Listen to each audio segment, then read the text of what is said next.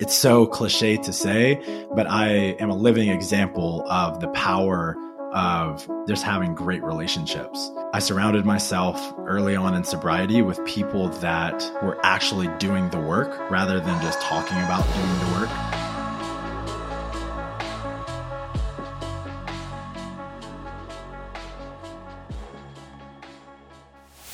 Welcome back to the show. Today, my guest is Michael Cazayoux. Michael is the president of the nutrition company Working Against Gravity and co-founder of the online fitness company Brute Strength. Michael also started a project called Soul Searching Adventures, where he takes men on epic outdoor trips that are part of a survival, part vision quest. Michael is a 2-time CrossFit Games Team World Champion, and his wife, Adi, was on the podcast just last month. I have been following Michael and all of his work for quite a few years. He ran the Brute Strength podcast, which became the Michael Cazayoux podcast, and he had so many amazing guests on. And honestly, it was a huge motivator for myself to want to start a podcast because I got to see some insight into somebody that came from a strength background, but just was able to have so many amazing conversations with so many cool people that I felt the open-ended aspect of his podcast really allowed him to shine his light on a lot of the topics that he wanted to inside and outside of the gym.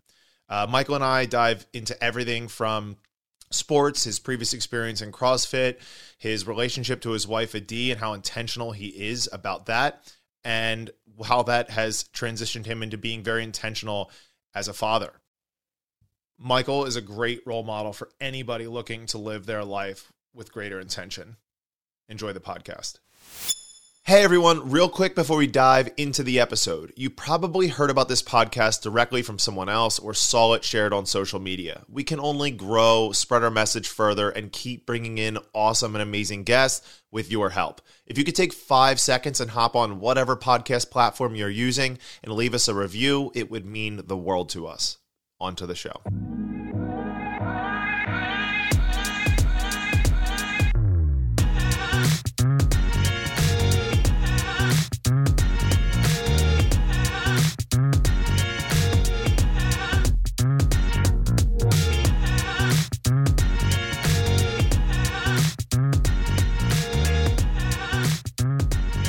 Michael Cazayoux, welcome to the show. Thanks for having me, dude. Dude, this is kind of like, this is like a dream come true for me, man. I've been like listening to your content for probably the better part of the last 5 to 6 years or so. How long have you had the podcast? About that long. I don't know exactly, but I stopped doing it about 6 months ago, where I pushed pause on it. But yeah, I was doing an episode a week for about 6 years. Wow. Yeah, I'm sure you've gotten to talk to so many amazing people throughout that time. Mm-hmm. Yeah, that was the impetus for starting the show, and certainly the most value I got out of doing it was just getting access to people that I had no business talking to outside of that. And yeah, I had a lot of great conversations, man. It's so true. You know, I had so many people ask me right out of the gate, like, how do you want to monetize this? And I was like, well, to be quite honest with you, until I get to like episode 300, I have no interest in even thinking about that. You know, if it pops up in the meantime, I'll consider it. But for right now, this is like so much just my selfish desire to get to talk to so many amazing people and build a network. Mm-hmm. Yeah. One of the things that I always genuinely appreciated about your podcast was your willingness to be vulnerable with the audience, you know, and kind of share a bit about your story. And I think that really helped you connect with the listeners, but also your guests in ways that were unique and special. You know, you came from a place where you fought and battled some drug addictions throughout high school and then went through rehab at an early age. And I imagine this really pinballed your life in one direction or another. Like how, you know, looking back on it, how would you say those experiences kind of led you to where you are today? One of my mentors, Philip McKernan, has this line. He says, "Our greatest gifts lie next to our deepest wounds." And when I think back on my time in rehab, one of the things that I lacked was empathy. I lacked it in such a big way that it caused me to steal from everyone in my life, to cheat on every girlfriend that I had, to lie to everyone in my life, because I couldn't feel their emotions. I couldn't like put myself in their shoes. And a big part of that was because I was so disconnected from my emotions, my own emotions, because of the drugs I was taking. And the reason I bring that up is I got to see that in rehab. I'll just tell you the actual story. This really came to a head for me in a group therapy session one day when a guy that I was there with, we essentially the whole group was focused on this one guy, and I'll call him Alex. And Alex's dad had committed suicide when he was 13, 14, and his dad was his hero. And he told us these stories of them going to ball games together and riding in his convertible in upstate New York. And he was just like his best friend. And in that group, he was telling us how much he missed his father, how angry he was at him. He told us the literal story of him walking in and seeing his dad lying there dead. He had shot himself. And Brandon he just started trembling. I had never seen someone cry that hard. And I looked around the group, and every single person, therapist and client, was also trembling and just right there with him. Like they could feel what he was feeling. And at the end of group, once it kind of wrapped up and we were just reflecting and processing what had happened, someone called me out and they said, I noticed that everyone in the group was crying and like really feeling what Brandon was going through, except for you. And this was the first time that I had been told that I struggled with empathy. And it was a very, very painful realization because I had always thought of myself as a good person, despite, a lot of my mistakes and defects of character as a teenager. I'd always thought of myself as a good person and someone that cared for people and that was a good friend. And this was completely controversial to that in a really big way. Like this was a very important moment for Brandon, and he was one of my closest friends there. And so that was very painful. Fast forward to today, that was 15 years ago. Today, one of the things that I'm proudest of in my life is my ability to connect with people. And one of the ways that I do that is by sharing my own shit and by also really just doing my best to feel what they're going through and to understand what they're going through. And one of the things that people reflect to me most often regarding like what I'm best at is just that. And so it took that pain and this thing that I struggled with became one of my greatest gifts in my life. That's amazing. Yeah. I mean, I wanted to ask, like, how much of that do you think was something that was unique to you versus how much do you think being around others that were struggling from drug addictions played a role as well? Because I know that part of what happens through drug addiction is that you kind of desensitize your empathy centers. So do you think this was something that you identified was more in line with just yourself and a personal issue you had to work through? Or do you think that there was a level of this throughout everyone else that you were talking to? Yeah, I've never thought about it. I would say probably both. I think the social component for sure. First I grew up in Louisiana, which is kind of the epitome of, grown men don't cry, or men don't cry or show emotions other than maybe anger or stoicism. And then the crew that I was hanging around were like just too fucking cool for school. Like everything, we were just too cool for everything. And so that was a component. And then there's also the fact that I've just always been a very sensitive person. And I imagine I developed mechanisms to just insulate myself from feeling certain things because I would feel them so intensely. And I just had to undo a lot of that. Yeah, that's really interesting. Well, obviously it led you in the right direction, but I know that, that you're far removed from high school at this point. So, there's clearly you didn't flip a switch and this all happened overnight. What are some of, the battles along the way? What were some of the obstacles that you had to overcome in order to be able to get to the place you are today, where you feel like you can be empathetic towards everyone in your life and that you're actually considering that a strong suit now? Well, the first step was for me to remove drugs and alcohol completely for some period of time. One thing that I learned is that drugs and alcohol for addicts are not the problem. They're a solution, right? And they're they're kind of the most cutting edge strategy for us to cope with something deeper that's going on. And I realized that I could never deal with the deeper stuff if I was continuing to use. And so I intended to just stay sober for the rest of my life when I got out of treatment.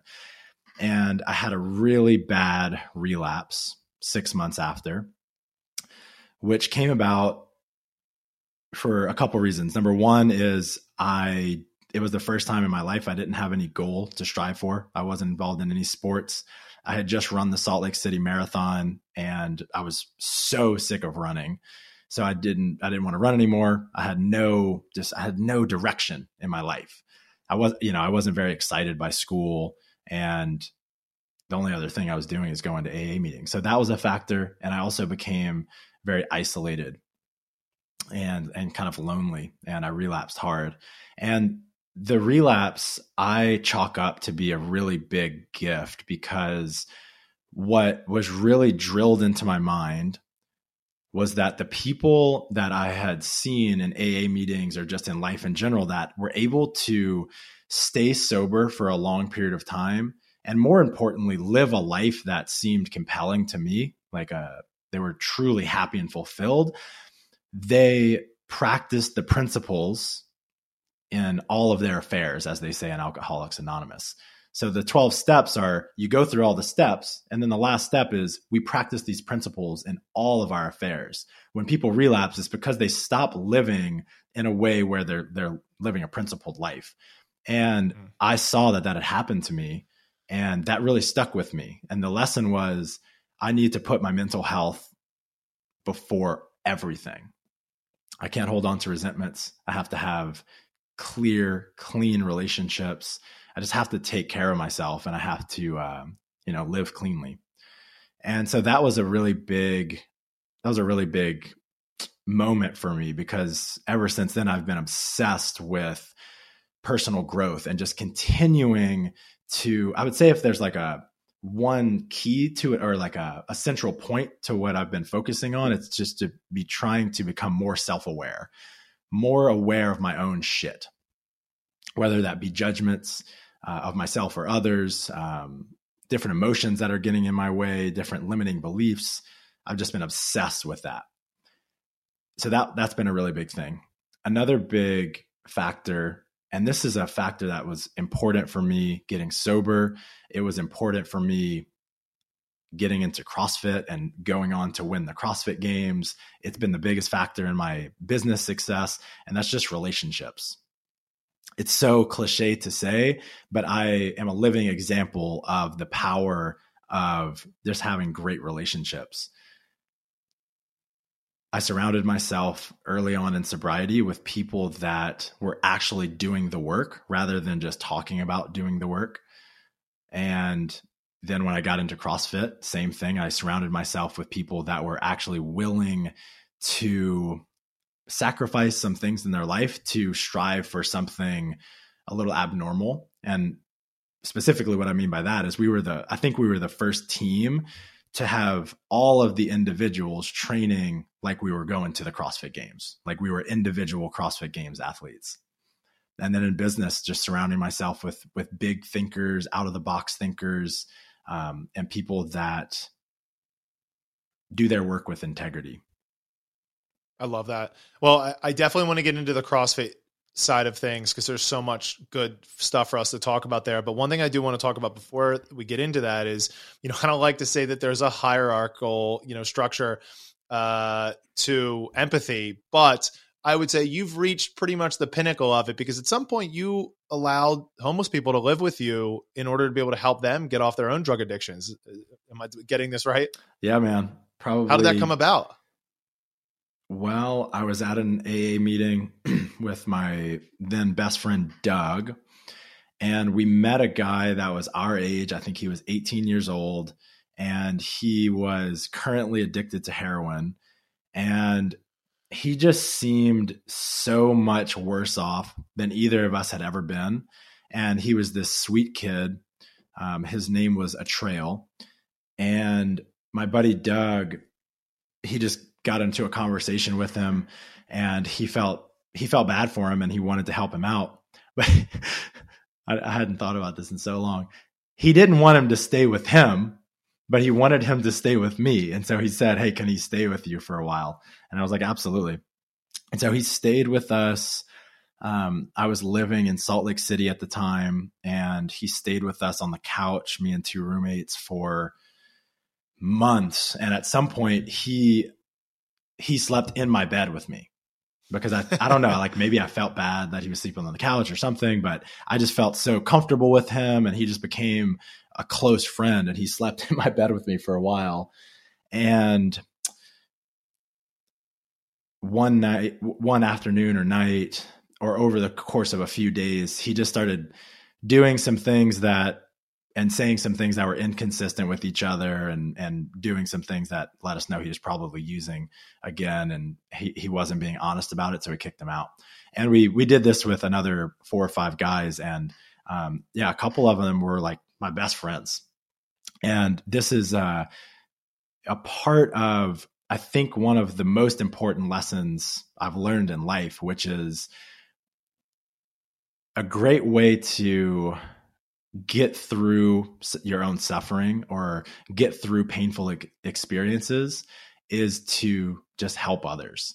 Because a lot of what causes our suffering is that we're so focused on this that it makes it hard to get perspective and see how little our problems actually are. And so by helping people that genuinely had it so much worse off than I did, it gave me some purpose in life when I didn't feel like I had much else.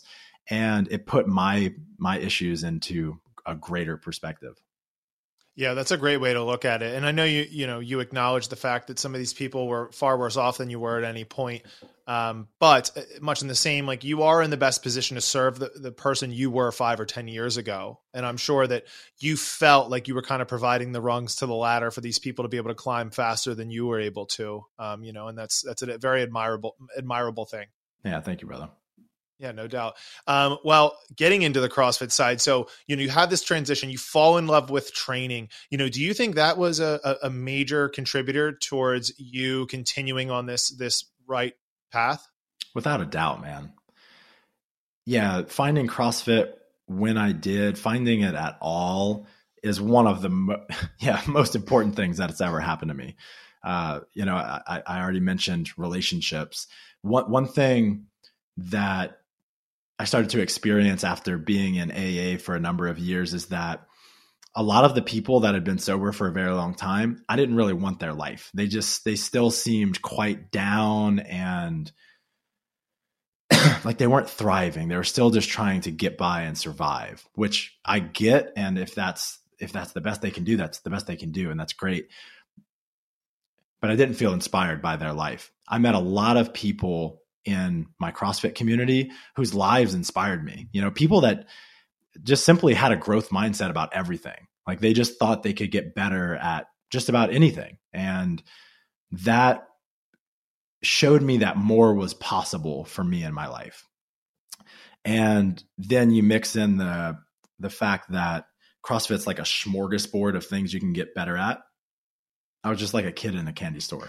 And I think I had some natural like talent in it. And so I was able to excel sort of quickly, and all of those factors just hooked me. Yeah. I think it was Jordan Peterson that said, if you want to quit drinking, you have to find something that you find as fun as drinking. And it's a silly way of putting it, but it's true. And I think that this is why a lot of times whether it be powerlifting, weightlifting, CrossFit, these more extreme examples of fitness are a really attractive outlet for people that are coming from a place of addiction, in that it does consume you in all the best ways possible. And you can become not addicted, but obsessed in a positive way with something that is going to, very positively impact your physical and mental health. Yeah, agreed, man. There are far worse things you could obsess yourself with. No doubt. Well, so, you get involved, you find out it's something that's coming very natural to you. What was the segue? Like, what was the ticket for you to be like, oh, wow, like I'm going to take a run at this thing to see if as a team we can go to the CrossFit Games and make some noise? So I did a competition called Fitness Elevated in 2010 or 11, maybe. And it was put on by a guy named Tommy Hackenbrook. I don't know how long you've been in the game, but I'm about as long as you, man. Yeah. 2009 he's was an my OG, emergence. So. still one of the best of all time. Yep. And so, he was putting it on and he was competing in it. I think he had some other people programmed for it. And I was beating him for the majority of the day. I was in first place. I think he was in second. And then all of the heavy stuff came at the end and he destroyed me. I think I ended up getting like fourth. But it just kind of put me on his radar. And after that event, he invited me and my training partner at my old gym. This guy's name was Rob. And he invited us to join his gym to start a team. And back in these days, your CrossFit gym was like a family. And when I tell you it was a hard decision, like one of the hardest decisions up to that point of my life, and we decided to go ahead and do it. And that year we started a team. It was still 3 guys and 3 girls. And we went to regionals with absolutely no expectations. I didn't even know that the game season existed, 6 months before we were competing at regionals. So we had no idea what to expect. I think we ended up either winning or getting second place. And then we went to the games and we got 9th. We almost qualified for the final event, which would have been the top 6. So we could have done a little bit better, but we did it. We almost did better, but we did it. And then I think that surprised Tommy. How well we did surprised Tommy a little bit. And that coincided with him just being a little tired competing individually. So we got together and we said, this year, let's try to create a super team. Let's try to create a team of people that are qualified to compete as individuals, but that want to get together to try and win the whole thing. And so I think we were also the first team to recruit from other gyms. So we did that and we got together and this team we gelled so well. We had so much fun on one hand, and we just pulled the best out of each other on the other hand. And we would go on to win the CrossFit Games that year and the next year. That's amazing. How much time would you say you were training together? So I think we were doing 4 hours a day on average, and together, some of them I trained with probably 20 hours a week. Some of them 3 hours a week, maybe 6 hours a week, 2-3 hour sessions. Yeah.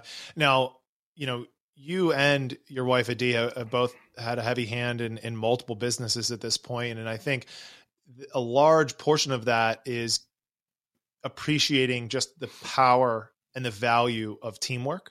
And I would imagine that you probably took a lot of those lessons from your experiences with your, the competitors next to you on the CrossFit Games floor. Would you say that? Yeah, you are so right, man. I always say that before joining this team, I really didn't know how to work hard. I was always the best. I always had the best conditioning on any team I played for. I was either even faster than all the black kids on my team, but it was just because I had better better lungs. I think that's what I'm genetically made for, endurance. Mm. But I never knew how to work hard. And part of that was I sort of excelled at everything in this small town that I was in, and kind of thought I was the shit for a while. And then I went to a really big university and realized I'm like middle of the pack at most things.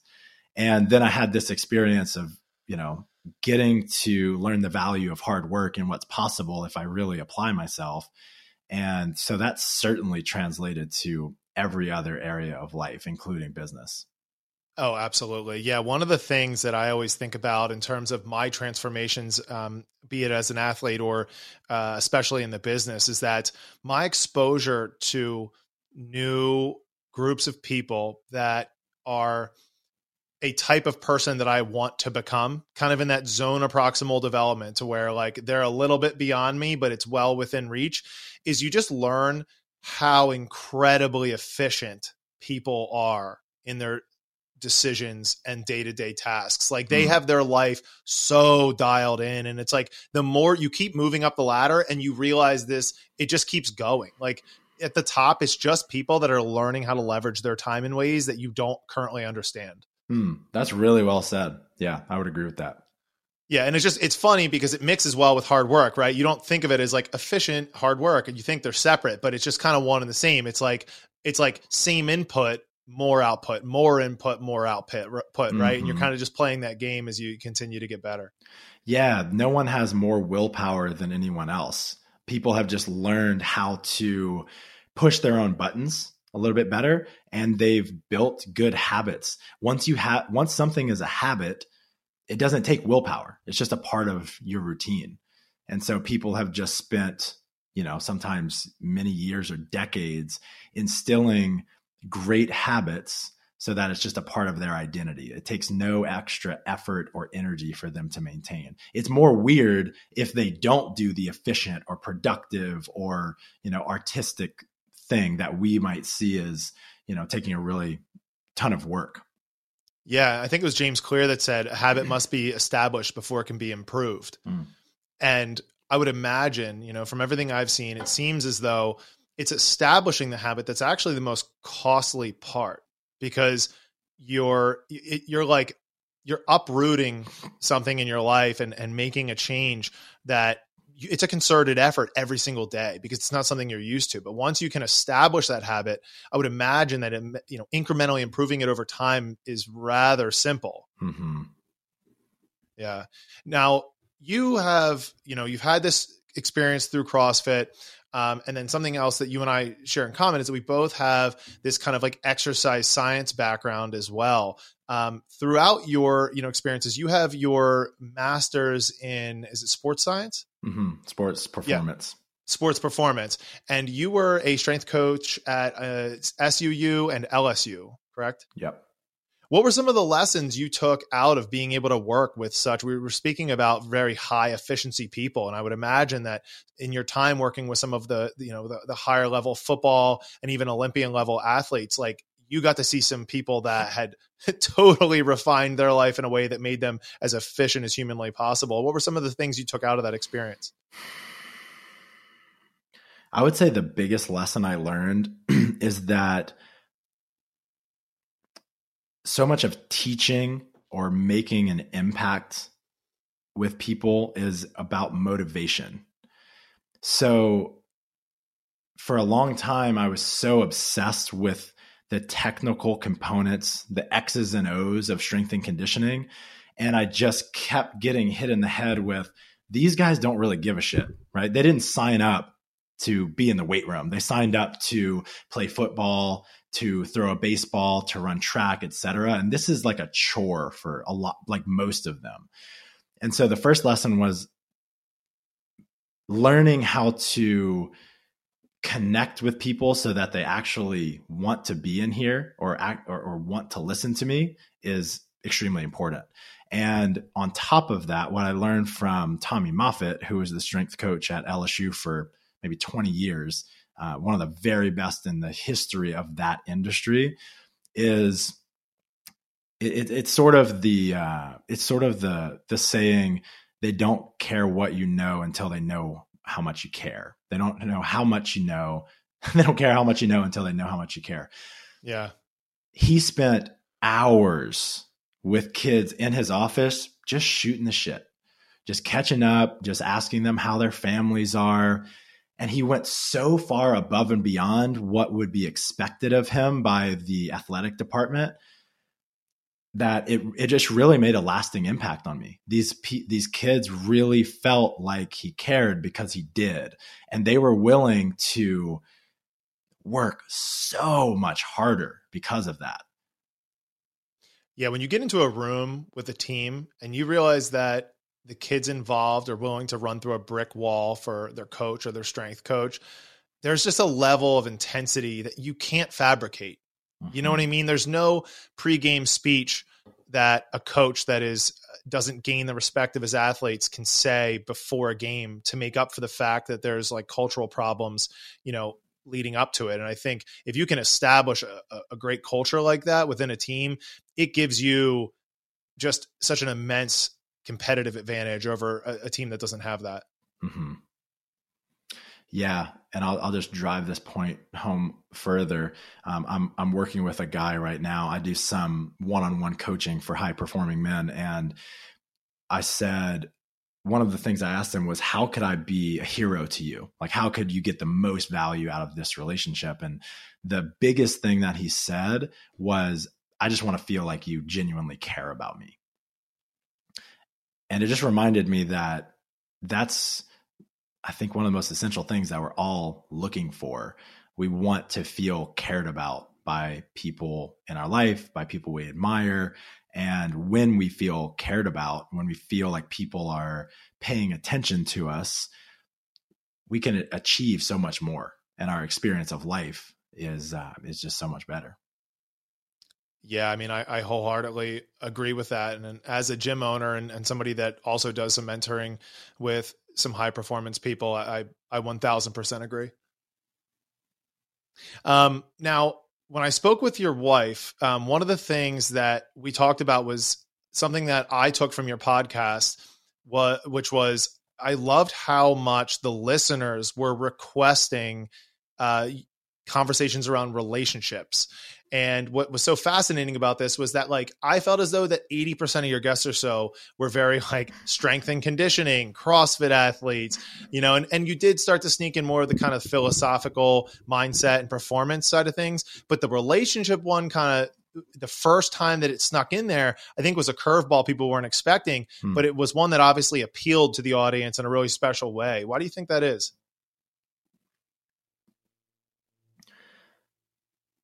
Well, it's something that binds most adults together. It's like, one of the most common things that people share is that they have an intimate relationship. And the CrossFit industry for a while was, I don't know what the right analogy is, but like kind of like a vacuum. Like it was such its own community. And if enough people were talking about the same thing, it seemed like everyone in the world was talking about that thing. And so, why am I bringing that up? At the time, I don't think anyone in the CrossFit industry was talking about relationships.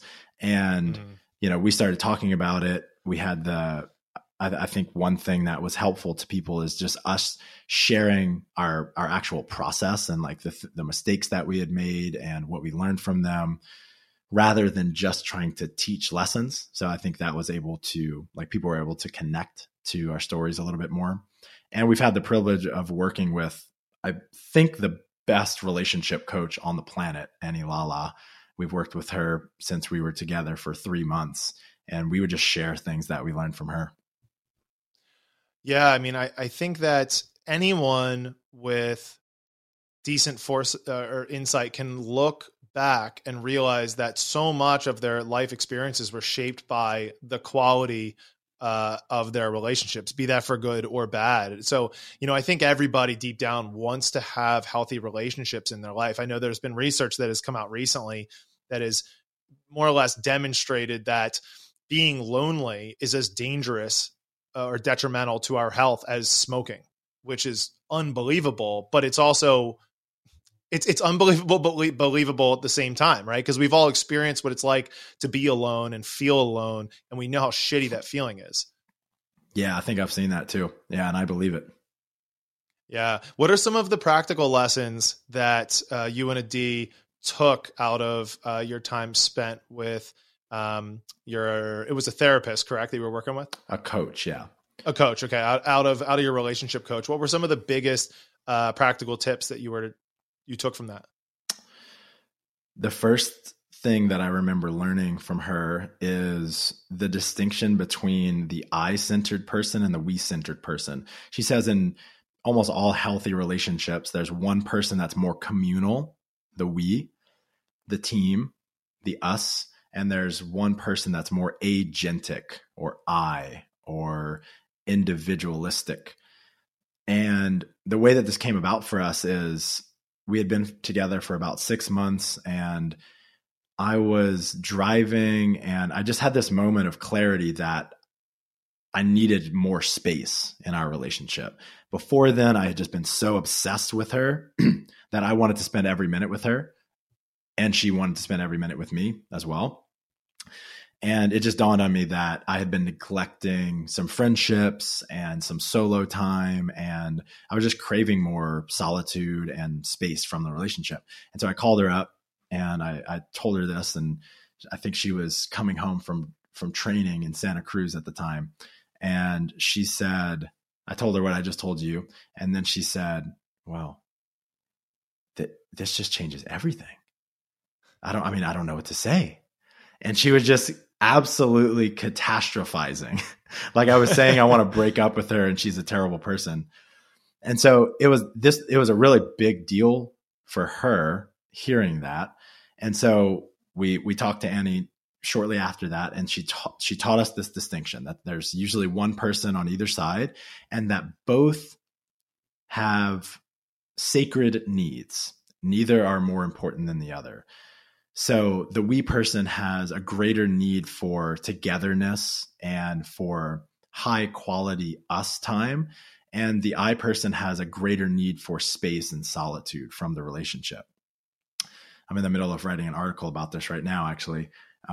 I think it's more typical that the space is demonized and thought to be a sign of disconnection in the relationship, when really it is an essential nutrient to relationships. A metaphor or analogy that Annie brings up is relationships are like waves, right? Up and down, or like inhales and exhales. We need exhales just as much as inhales. So that was a really important distinction. And that kind of led into something related to conflict resolution, which is that there's oftentimes we have different preferences in the way that we resolve conflict. Oftentimes the we person, they want to be physically touching during conflict, or they want to just deal with it like immediately. So like closeness, they want closeness. Then there are the I-centered people like myself who want space. Like if I can just leave the conversation for half an hour, I almost always come back with crystal clear clarity about what I'm really feeling, what I feel like is true in this scenario, etc. And so that was a helpful distinction, to learn what each other needs in conflict and how to give that to each other. And then let's see, one more came to mind for me, which is the concept of being the hero. So Annie taught us a couple more things related to conflict resolution. One is that the most important thing in conflict resolution is regulating your nervous system. So, when you feel like a lot of intensity in your body and you can't think clearly, maybe you feel furious with your partner and everything in your mind is going, that bitch or that asshole, and it's just really nasty. That's a sign that you're unregulated. And we can regulate ourselves. Like our primary regulating mechanism is our breath. And so one of our biggest roles in relationship is just to learn to keep ourselves more regulated so that when we're actually communicating with each other, we're clear about it. And she recommends trying to avoid talking anytime you're above a 5. If you're above a 5, take some time, just breathe for a little bit, get calm, leave the room if you have to do this, and then come back when you're below a 5, because you're going to think more clearly. You're going to be able to hear the other person a little bit better. And then she taught us this concept of being the hero. So, when you've been do you have a partner, Derek? I do. Yeah. I have a wife and a daughter on the way. Amazing. So. Oh, congrats, man. That's awesome. Yeah. Thank you. So I'm sure you've had a time where you've been in a conflict with your partner and you've been at it for a while and you just feel kind of stuck, and the two of you just feel so distant. You're like, how could I possibly, how are we ever going to get back from this? And that just happens in relationships sometimes. And what neither person wants to do in that scenario is lay down their sword. Both people are just continually ready to fight and defend themselves and to throw jabs and blame. And she says that the hero is the first person to lay down their sword and take accountability. Say, I'm sorry. Say, hey, honey, I'm really ready to listen to you and try to understand how you're feeling. So the first person to do that is the hero. And when we heard that, it just dawned on us as the best way to be competitive with each other in our relationship. The only healthy way to compete is to be the hero in this way. And so now, 7 years later, after learning this concept, when we're in this time, as soon as we become aware or remember what the hero is, we're like, okay, can I do this right now? Am I ready to be the one to bring us back? And that's been just so helpful. That's awesome. So I have a funny story for you. Have you ever seen Everybody Loves Raymond? Probably a long time ago. Okay. So there's an episode that actually embodies this point perfectly. So basically, obviously Ray and Deborah are married and they come home from vacation and they leave the suitcase on landing in between the first steps and the second steps to go upstairs. And they get into this battle basically of who's going to take the suitcase up, because both of them think that they did more as part of this vacation or depacking process as the other person. So they go on to this fight of just leaving it there. And then Raymond ends up leaving cheese in it while he goes away for work, knowing it's going to stink and cause a problem so that she has to deal with it, right? So it's a really silly episode. So then he gets home because he feels bad about putting the cheese in there, and they kind of make up. And then they try to be the hero, but now they're competitive over who's going to get it. So it flips. So your story just totally reminded me of that. And it was so hilarious. Yeah, no, I agree. And it is really hard, when you're worked up, to be the person to kind of lay the sword down is definitely a challenge. I'll tell you, one of the ones that I took from your podcast that I still use today was actually the utilization of a 1 to 10 scale in terms of how much something means to you, because oftentimes what is a 5 for one person can be a 10 for another. So a good, for instance, is dishes in the sink to me may be a 5, but to my wife might be a 10. So by me knowing that bothers her so bad, not just being okay, well, it doesn't bother me, so whatever. It's understanding the threshold differences between you and your partner. That was one I took out of one of the ones when Annie was on, and I've always used it. Yeah, dude. So good. We're going through something relevant to that right now. Actually, we just bought some land outside of Austin, and the land matters way more to me. The house matters way more to her. And I've known that, but I've for years, I've sort of said to myself, oh, that's so silly that she values a house more than than the land we live on. And it just became clear to me a couple of days ago. It's like, no, there's nothing more virtuous or anything like that I care more about the land than she does. And just understanding how much people value what they value can be a game changer in a relationship. Yeah. I mean, so much of this falls into the bucket of conflict resolution. And I will tell you that, I've had mixed experiences with conflict resolution as part of my upbringing. And it's something that I've had to like put a major amount of effort into. And one of the reasons why that has very much so ramped up is because once you get married and you have a significant other, you realize that this is for the long haul. You better figure this out and understand that this is a team job, not a you versus I sort of thing. You're working together. And then in addition to that, knowing and anticipating that you're going to have family, right? You're going to have kids.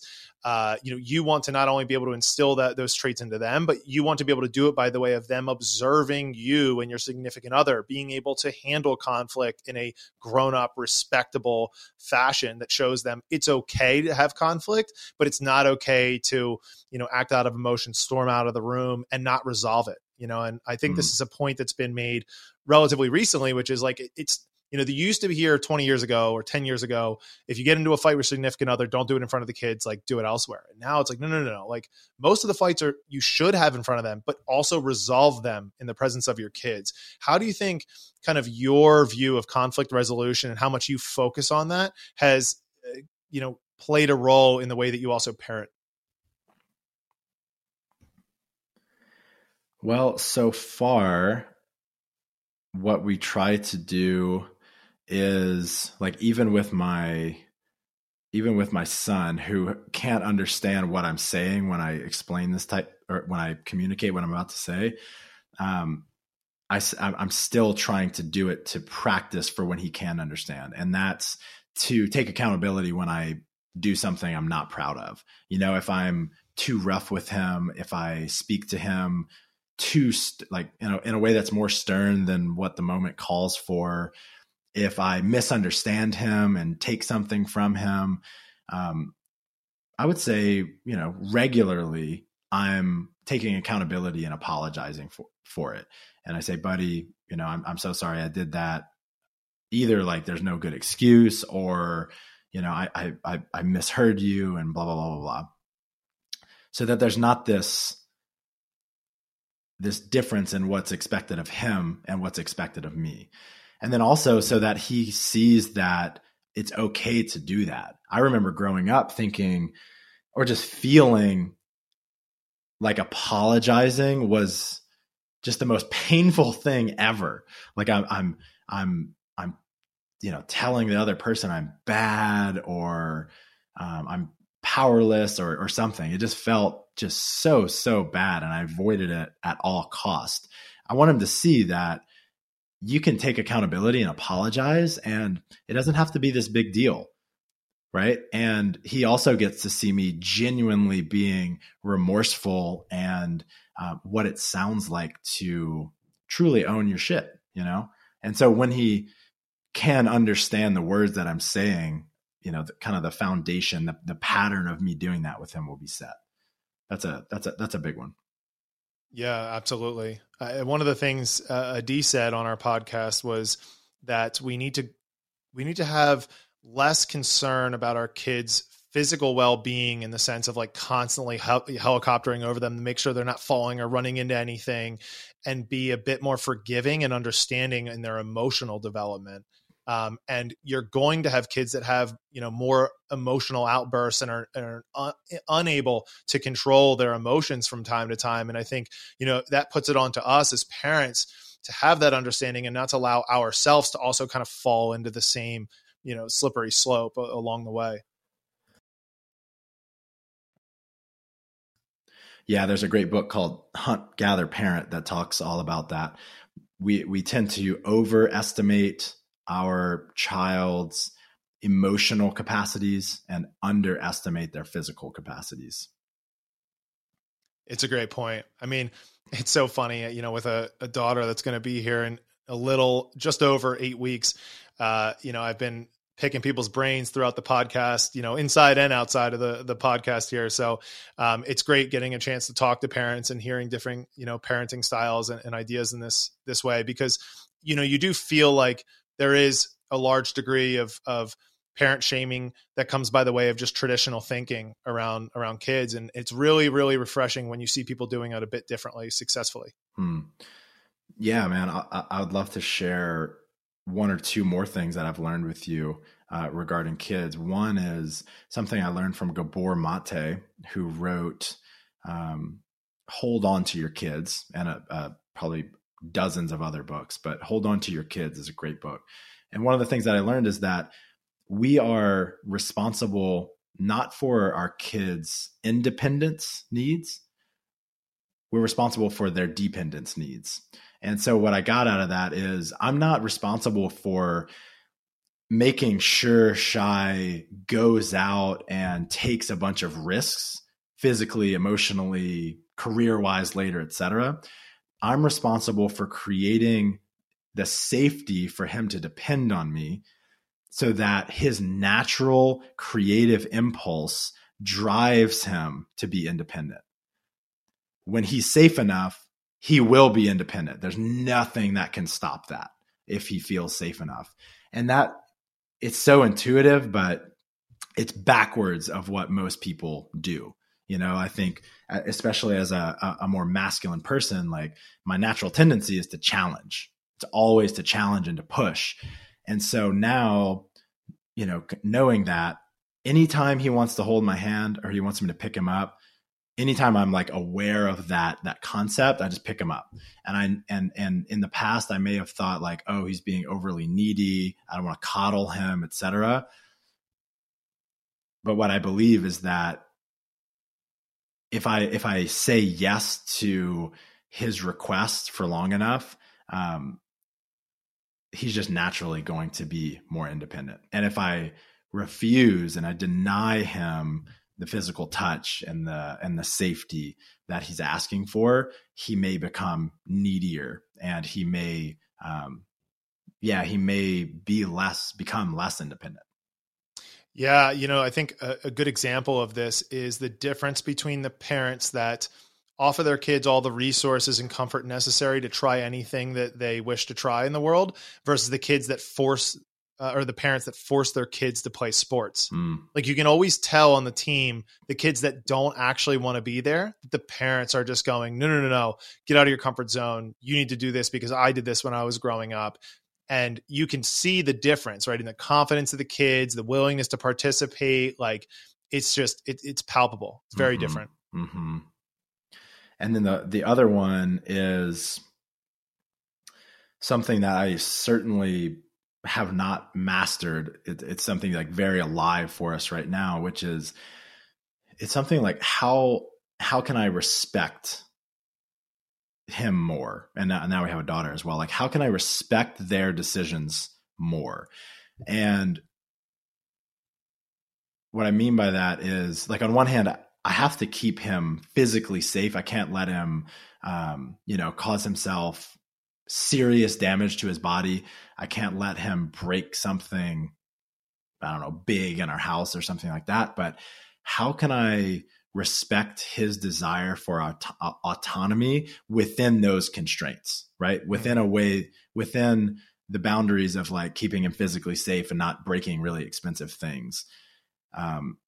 Which is kind of a radical take because most parents they're just much more controlling. And I've just noticed such a tendency in me to want to control him. And a lot of it is just based on my preferences for how I want to spend time or what I want to do, rather than me really paying attention to him and what he desires and what he wants. One thing that Adi and I are practicing only in the past 2 weeks is just trying to say yes to everything with obviously within reason, but it's like, how can we say yes to as much as possible to this little guy? And so far it's been working extremely well. That's awesome, man. Yeah. I mean, I'm not going to lie. I definitely look up to both of you as parents, having followed you for a long time. I know that this is an area of your life that you've heavily curated. And while you may just still be getting started, you know, to some people in terms of like the age of your kids and experience in this, I know that it's something that you think about a lot. So it's awesome to see from the outside looking in. Thank you, man. Yeah, we certainly do spend a lot of time working on this. Now, 2 years ago, you founded Soul Searching Adventures. Dee was telling me about this, and I was like, this sounds like something right up my alley. So can you tell the audience what your mission is with this? Yeah. So my first rehab experience was a wilderness therapy program. And I lived in southern Utah for 9 weeks. I lived out of a tent. We hiked all day, learned wilderness survival skills, and learned how to express our emotions and give and receive feedback. And we had a ton of therapy. And that experience and my whole recovery experience instilled in me a deep love for psychology, for understanding my own mind, and really noticing how I could make these small tweaks to my beliefs, and it would lead to a completely different experience in my life. And, you know, essentially like just a lot more inner peace and contentment. And after a while of doing this, I felt kind of an insatiable desire to share it with others. Like I felt like I had received so much that I just have to share it with others. And so ever since my rehab experience, I've been trying to find a way, an authentic way to help people with these types of things. And these types of things are how to find more purpose in your career and in your work, how to build better relationships with your intimate partners, your family, and yourself.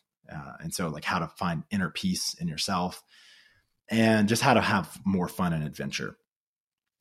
And so I started in college thinking I was going to be a social worker, then a psychologist. I ended up getting an opportunity to become a coach, which is what we talked about a little while ago. I followed that. Once I started in the business path, I was always tinkering with how to introduce personal development concepts to all of my clients. And I created some like small courses and modules for people. Along the way, I created a personal development program for our staff at WAG, and I took a bunch of people through that. I tried remote coaching. And at the time, none of it felt very fun to me. None of it felt, again, like authentic to me. And a couple of years ago, I was doing a leadership course, and a guy asked me, what's the most adventurous thing you could imagine yourself creating in your career? And this idea, Soul Searching Adventures, just flowed out of me. And what I'm doing is I'm taking men on epic outdoor trips, and we're doing deep introspective work. And we're doing that in the areas of career, your relationship with yourself, and your relationship with others. And I give people a bunch of exercises and prompts, essentially to explore all of those areas that I talked about before, all of those goals that I talked about before, achieving better relationships, more purpose, etc. And then I'm there to help people go deeper and to challenge them and to push. I think that's amazing because, you know, I am part of a number of different mentorships and have spent time traveling, you know, with people to kind of, I always say like you bend your reality when you get to spend time around people that are very growth mindset like, and are willing to kind of exceed their own boundaries as part of, you know, some group activities. And I think that while this is a unique space that's not being utilized, I think it's one you're going to find a lot of success with. I mean, the minute that Dee told me about it, I was like, yeah, I'm going to be hitting Michael up about this. This sounds really effing awesome. Amazing, man. Yeah. It's been the most fulfilling and exciting thing in my career so far, and the thing to which people have been the most excited about. Yeah, well, I mean, look, I always say like the graph that matters the most is the one that, you know, on one side is the amount of value you can provide, and on the other side is what lights you up. And I think that this fit that perfectly. And I would imagine this is why you probably also care more about the yard than the house, correct? Like, do you do this? They're connected. Yeah, no, we don't do them here. Actually, we have something called couples camp on our land. Oh, that's what it was. Yeah, I think Adi was telling me. They're both connected in that I've just felt drawn to spending the majority of my life outside. And so, yeah, both of those are big examples of doing that. I love it. Well, hey, big compliment to you is I always knew that I wanted to start a podcast. Conversation is my favorite medium to be able to connect with other people and be able to spread, positive messages. And one of the things that really helped me with yours was that I got to see somebody who was willing to start basically like a podcast for the purpose of reaching an audience in the strength and conditioning space, but the willingness to have such an array of so many talented guests that exceeded those boundaries. And you were able to connect with those people in such a fun and special way and kind of pull information out of them that was still relative to someone like myself as a listener hopping on because I wanted to figure out how to increase my back squat, So that gave me the confidence to then go and want to do that myself. So very much appreciate everything you've done as part of the podcast, even though I know you're stepping away from that to focus on some other things that are really lighting you up in the moment. Oh man, thank you for saying that, dude. And just as a reflection for you, you're doing the same exact thing. So I hope it's been fulfilling for you, my man. It's been a blast. Well, hey, tell the audience where they can learn more about you and what you do. Yeah, if you're interested in the trips that I was talking about, you can go to soulsearchingadventures.com or check out my Substack, my email newsletter at mkaz.substack.com. I put out a newsletter every couple of weeks, and that's the best way to keep up with anything that I'm doing. Awesome. Well, hey, Michael, thanks so much for jumping on. Thank you, Derek. If you feel like the gym is one big confusing and intimidating playground, a personalized coach from Hardbat Athletics can work with you remotely to help match your goals to an actionable plan. You'll get workout videos and descriptions and have access to coaching calls to make adjustments when you need them. Let us take the guesswork out of your fitness and nutrition. Visit www.hardbatathletics.com to chat with a coach today.